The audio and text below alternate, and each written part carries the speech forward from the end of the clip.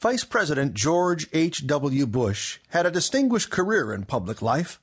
The son of a well-respected U.S. Senator, he had enlisted in the Navy in 1943, becoming the youngest pilot in the Navy at that time, and he flew more than 50 combat missions in World War II, including one where he had to eject from his aircraft in a raid over Japan after his plane was struck by enemy anti-aircraft fire.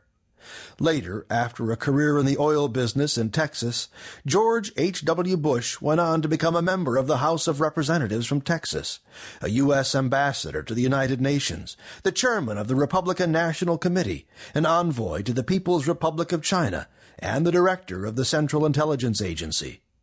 Vice President Bush had faithfully supported Ronald Reagan through both terms of his dramatic and course-altering presidency. In a city notorious for leaking, no leaks came from the Bush office. In an office often used for the stronger part of attack-style politics and sometimes more questionable public ethics behavior, Vice President Bush remained the consummate gentleman and clean government professional. No Spiro Agnew or Richard Nixon he. When he declared his intention to run for the Republican nomination for president, however, he found he had plenty of opponents. For starters, there was the Kansan Senate Republican leader Bob Dole. A national figure for decades, he had run with President Gerald Ford as his vice presidential nominee in 1976. Then there was Congressman Jack Kemp, Republican from New York, who represented the charismatic young supply-siders, those who believed in economic growth through marginal tax rate cuts. Kemp was also a social conservative and foreign policy hawk. His base was tied to a philosophy of economic growth through tax cuts, social renewal, and tough rhetoric for the Soviet Union and its satellites. Kemp was the principal author and spokesman on Capitol Hill for the tax cuts that helped define the Reagan presidency, and was known for such clever partisan jibes as, "The leaders of the Democratic Party aren't soft on communism, they're soft on democracy." Misters Dole and Kemp weren't the only opponents.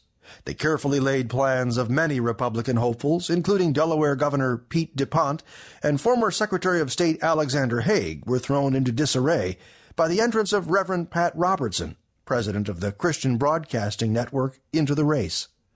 Robertson's appeal to evangelicals was said to be equivalent in the GOP to Reverend Jesse Jackson's appeal to black Americans in the Democratic ranks. Robertson would prove to disrupt the candidacy of Jack Kemp, himself an evangelical Christian, with the ever-growing base of religious conservatives. In the 1987 bellwether Ames, Iowa straw poll, Pat Robertson came in first place.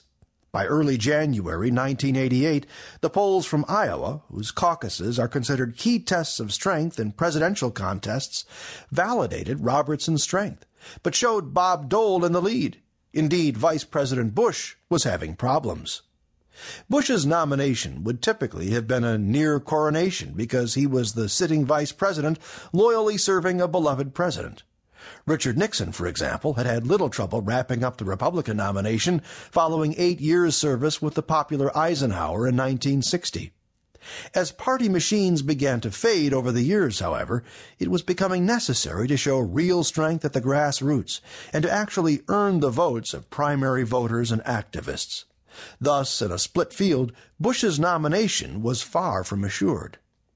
In January 1988, with polls showing him in second place in the February Iowa caucuses, Vice President Bush went on the CBS Evening News with Dan Rather for a wide-ranging interview.